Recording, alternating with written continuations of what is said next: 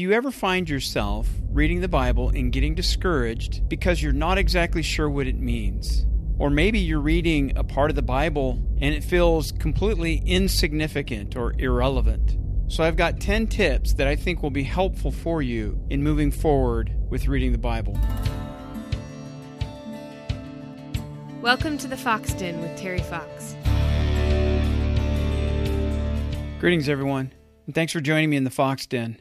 Today I'm going to do something a little bit different. I'm going to give you 10 tips for reading the Bible. Now, this may seem kind of strange because we all know how to read, and therefore we know how to read the Bible. But do you ever find yourself reading the Bible and getting discouraged because you're not exactly sure what it means? Or maybe you're reading a part of the Bible and it feels completely insignificant or irrelevant. So I've got 10 tips that I think will be helpful for you in moving forward with reading the Bible. So let's begin. Tip number 1, pray. Now you may already do this, or you may think that's a strange tip for tip number 1. So let me explain why this is the first tip. The Bible is God's Word. Now I hope to do an episode in the future discussing the Bible as God's Word. But for now, let's just understand that the Bible is the Word of God. God has communicated to us through men who wrote the Bible. In fact, we see in 2 Peter chapter 1, verse 21, that God spoke through men who were moved by the Holy Spirit. Also, we see in Hebrews chapter 1, verse 1, that God spoke to the fathers by the prophets. So the Bible is God's Word to us. So because the Bible is God's Word to us, we should pray that God would help us understand the Bible and what God is saying to us through the Bible. Furthermore, in 1 Corinthians chapter 2, Paul tells us in verse 11 that only the Holy Spirit comprehends the thoughts of God. The reason why is the Holy Spirit is God. But notice what he says in verse 14. Non-believers cannot understand the things of God because they are spiritually discerned. Now, it's true that they can understand the story of the Bible. They might understand what the gospel is. They might understand theological concepts. But they're not moved by them. They're mere academic exercises that they don't believe. For those in Christ, the Holy Spirit uses the Word of God to nourish our souls. So because the things of God are spiritually discerned, we should begin reading the Bible by praying and asking God to help us understand what we're reading and that God would nourish our souls by His Word and Spirit. Tip number 2, know how the Bible's put together. Now keep in mind, the Bible doesn't read like any other book. You don't pick it up and read from front to back. Now there is a flow of the Bible, but the middle of the Bible is not the middle of the story. So for example, in the Old Testament, from Genesis to Esther is Old Testament history. But the book following Esther is not the next chapter in the story. It's the book of Job.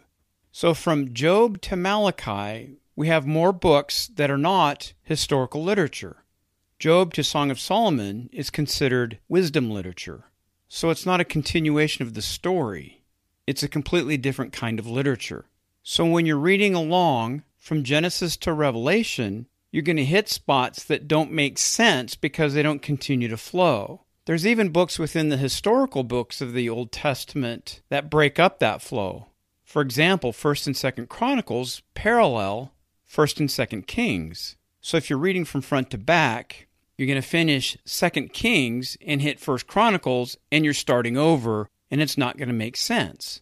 So just know that the Bible is made up of different types of literature. You have narrative language, which is mainly the historical books. You have Hebrew poetry, which is found in the wisdom literature and in the prophets. And you also have letters, or works that are known as epistles. And that's really Paul's works, 1st and 2nd Peter, book of Hebrews, James, and John's epistles. So you have historic narrative in the Old Testament and the New Testament. In the New Testament, you find that in the 4 Gospels and in Acts. You have Hebrew poetry in the wisdom literature of the Old Testament and the prophets of the Old Testament. And then you have the book of Revelation, which is apocalyptic, which is written in figurative language looking into the future. So at this point, you just need to know how the Bible's put together and know that you can't read from front to back. because it's not organized that way. Tip number 3, understand the flow of the Bible and know where the book that you're reading fits into the Bible. Now, I intend to do an episode on the Bible story as a whole, but there are other resources that you can go to get an idea of the flow of the Bible. But it's important to know on the timeline where you're at.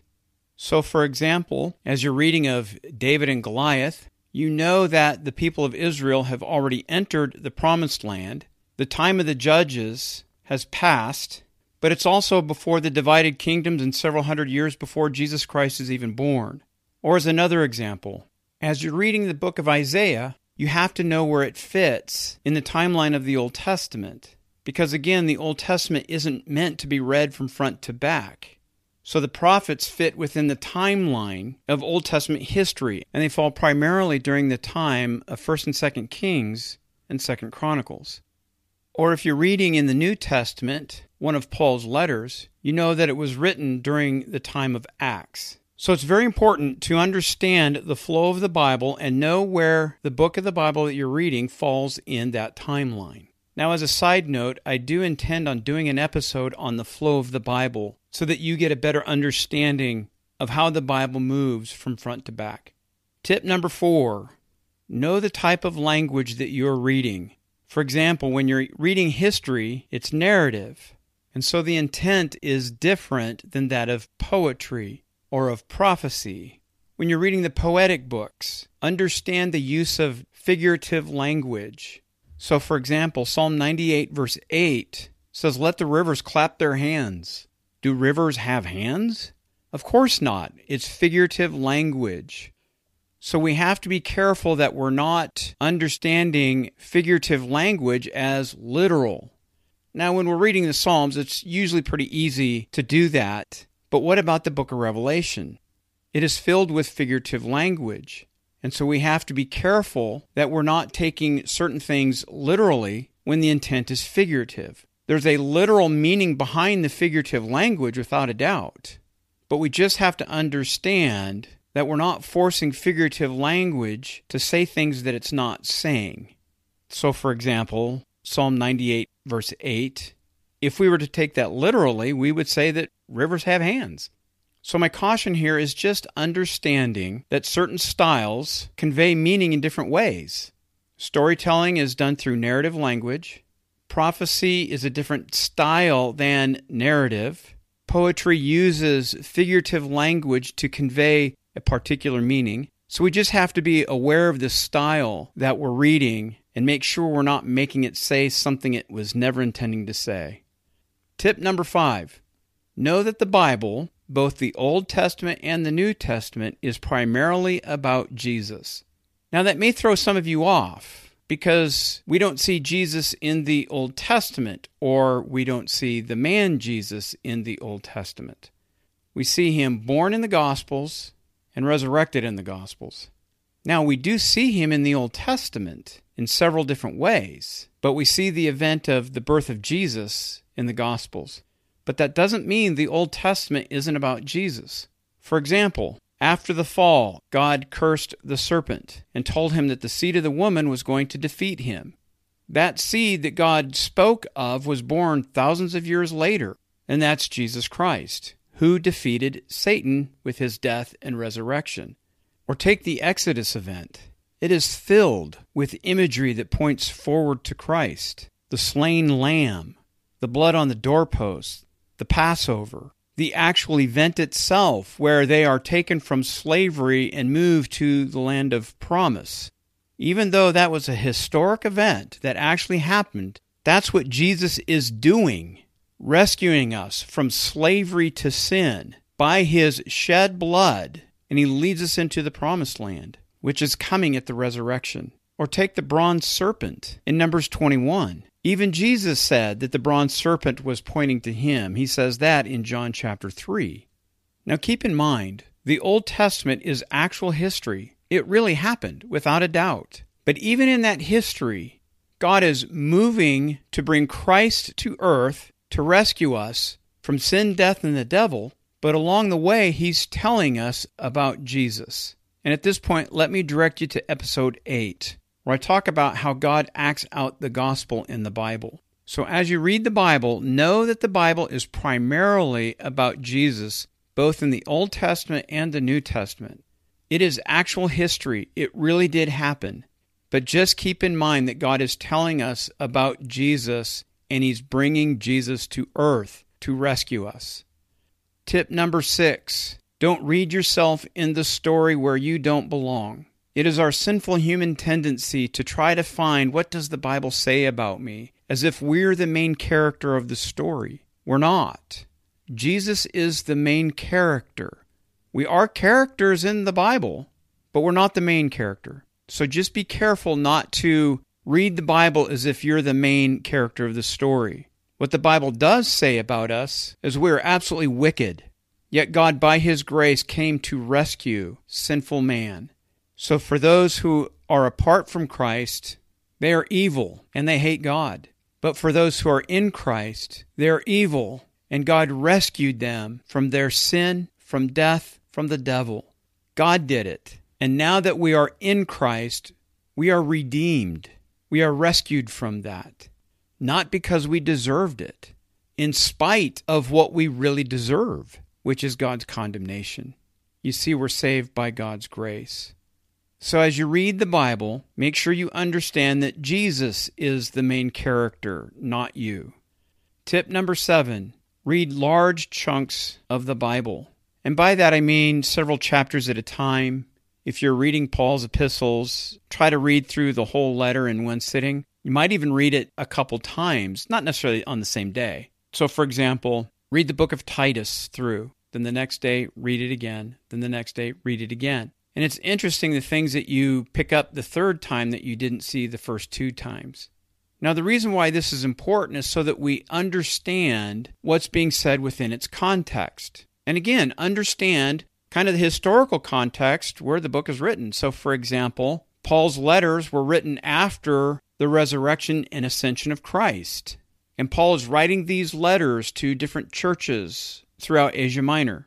And as you read larger chunks of the Bible, it just helps you understand a little bit more. So, for example, this is one of the favorite verses among Christians. Philippians chapter 4, verse 13, Paul says that he can do all things through Christ who strengthens him. Now, we usually take this verse as if it means I can conquer anything, but that's actually not what he's saying. If you read verses 10 and following, he's saying that he lived in prosperity and in poverty. He can do all things through Christ who strengthens him. You see, it's not about being a superhero. It's being able to handle the circumstances in which God put you. So I think it's going to be helpful for you if you read larger sections of Scripture. Tip number 8, don't get discouraged if you don't understand everything. You have to keep in mind that the Bible is not a modern book. And by that, I mean it wasn't published last year. It wasn't even published last century. The Bible was written over 2,000 years ago, and it was written in 2 languages that aren't used today. Yes, there's Hebrew and Greek today, but languages are dynamic. They change over time. So in a sense, they're dead languages. Now, I remember when I was studying Greek in seminary, I was on a flight and I was looking through my Greek New Testament, and a passenger sitting next to me was intrigued by what I was reading, and I told her it was a Greek New Testament, and told her that we learn to translate the New Testament in the Old Testament, but we don't learn how to speak it. And she was mystified by that. Why wouldn't you learn how to speak it? Because they don't speak New Testament Greek today. Why would you learn how to speak a language that nobody uses? So again, they speak Greek today, but it's changed over time. So keep this in mind. The Bible was written in Greek and Hebrew over 2,000 years ago, and today it's been translated in other languages. So you're trying to take something that was written that long ago and translate it using words in our common languages to convey the meaning. Now, for the most part, we can do that, but there are difficulties in this process. But also keep in mind, these were written to different cultures. So the Old Testament was in a Middle Eastern culture.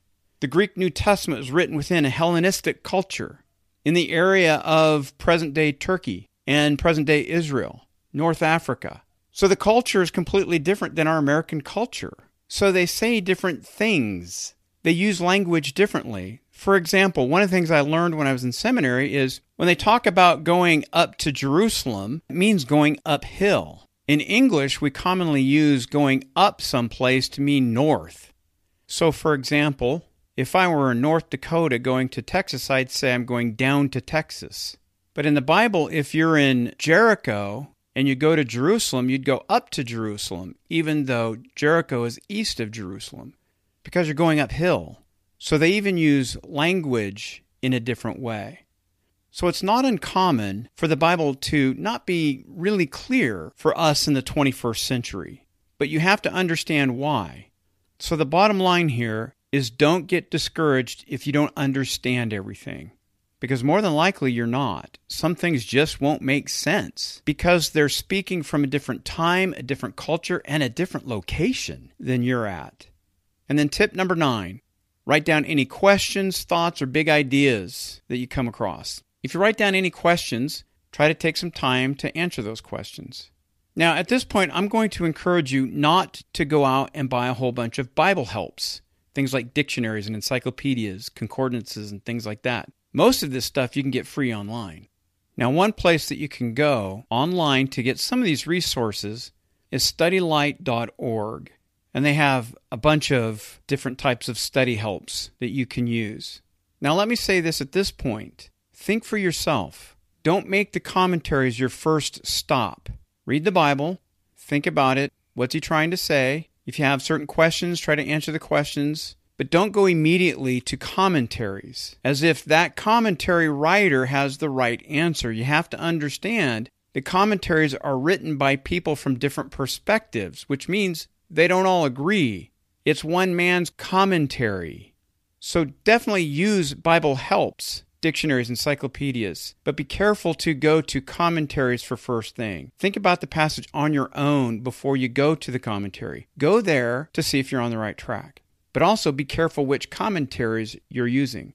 And then tip number 10, rest in the fact that God uses His Word to nourish your soul. So even if you don't use these 10 tips, God is bigger than any of us. He can work through the challenges. Even when you don't understand everything that you're reading or hearing, the Holy Spirit uses the Word of God to change your heart. God will nourish you by His Word and Spirit. So also keep in mind, these are 10 tips, not 10 laws. These are just some tips that I'm giving you that I think may be helpful to you as you're reading the Bible.